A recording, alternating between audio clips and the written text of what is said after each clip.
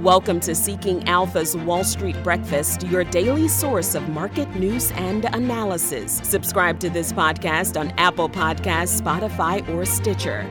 Good morning. Today is Wednesday, June 1st, and I'm your host, Julie Morgan. Our top stories: OPEC Plus, Shanghai, and SPAC. But first, let's take a look at market futures. Dow, S&P, and NASDAQ futures are mixed. The Dow up 118 points, the S&P up 3 points, and the NASDAQ down 12 points. We'll take another look at futures as well as the world markets, crude oil, and commodities in just a few minutes.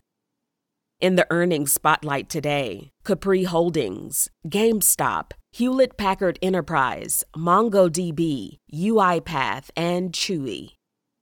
Tuesday here on Wall Street Breakfast, we told you Salesforce was in the earnings spotlight. Salesforce shares rose in aftermarket trading after the company posted Q1 results that topped expectations. Salesforce raised its adjusted earnings guidance for the rest of its fiscal year. For the period ending April 30th, Salesforce earned 98 cents a share, excluding one-time items, on $7.1 billion in revenue. Analysts were expecting 94 cents a share on revenue of $7.38 billion.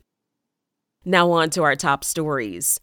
OPEC Plus is rumored to exempt Russia and pave the way for increased production. OPEC is set to meet Thursday. Most sources say the group plans to stick with production increases previously detailed. It was just a week ago that Saudi signaled their support of working with Russia as a member of the OPEC Plus cartel. But Tuesday, the Wall Street Journal reported that some OPEC members are exploring the idea of suspending Russia's participation. This could pave the way for Saudi, the UAE, and other producers to pump significantly more crude. Russia has recently been exporting oil at rates above pre-invasion levels. And Tuesday, one Russian oil company shared plans to grow production this summer.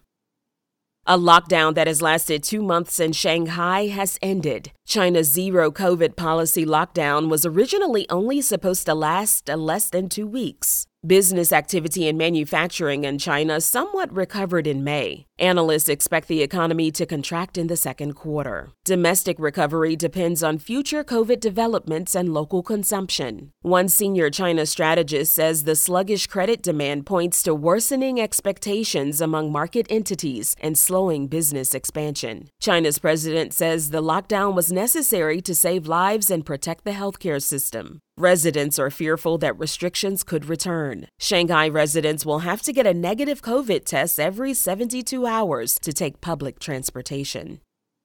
Senator Elizabeth Warren is planning a bill to crack down on SPAC deals. The bill is called SPAC Accountability Act of 2022. It would increase the legal liability of parties involved in SPAC transactions. This comes after the SEC unveiled new SPAC regulations earlier this year. The regulations are aimed at discouraging the dissemination of inaccurate growth forecasts about potential mergers. The new rules say investors have the right to sue blank check companies if they issue exaggerated projections about the companies they plan to take public. Warren's office released a 26-page report called the SPAC Hack. In it, she says SPAC sponsors' incentives and outcomes do not align with retail investors, leading to low-quality deals that harm investors. Now a word from Seeking Alpha. How are you fighting back against inflation? Moody's recently reported that inflation is costing the average American family an extra $341 per month compared to just a year ago. A portfolio of top dividend names could provide you a steady stream of income to repair the bite that inflation is taking out of every month. Finding these companies is hard work, and that's where Rita Morwa and his team at High Dividend Opportunities stand out above the rest, helping you to make better decisions. Search High Dividend Opportunities on Seeking Alpha to learn more. Other stories to look out for. Women's healthcare company Therapeutics MD announced Tuesday that it reached an agreement to be acquired by an affiliate of private equity firm EW Healthcare Partners for $10 per share in an all-cash transaction. Tonix Pharmaceuticals announced on Tuesday that its board of directors approved a share repurchase program to buy up to $12.5 million worth of its outstanding common stock. Samsung said its vice chairman recently met with Intel's chief executive on a number of issues, including a potential deal to produce more semiconductors. Of course, we know there has been a global supply chain issue in this area. The two leaders met this week at Samsung's offices in Seoul, South Korea. They talked about product diversification, next-generation semiconductors, and strengthening the global supply chain.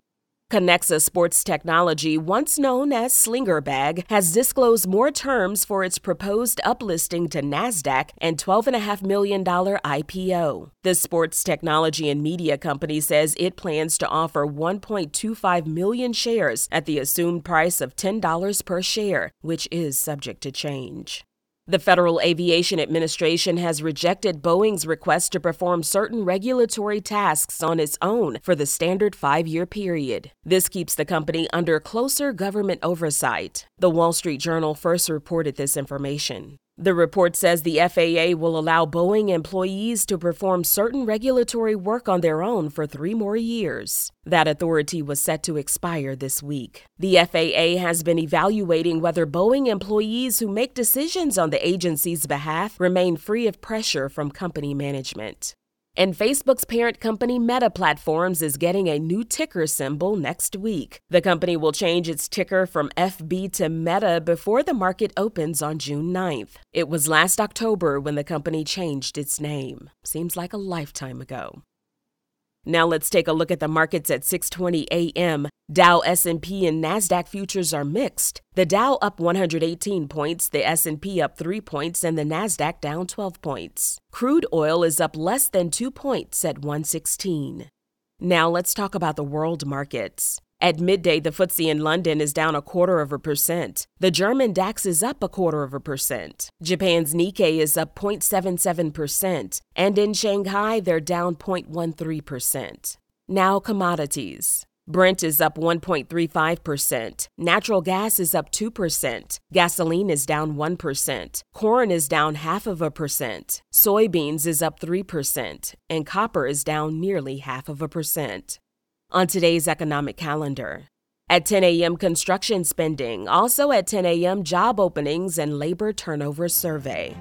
That concludes today's Wall Street Breakfast. Thanks for listening. For the best investment analysis and news on the web, go to seekingalpha.com. Subscribe to this podcast on Apple Podcasts, Spotify, or Stitcher. You can sign up for our other podcasts, the Cannabis Investing Podcast and the Marketplace Roundtable Podcast on those platforms as well. I'm your host, Julie Morgan. Go out and make it a great day.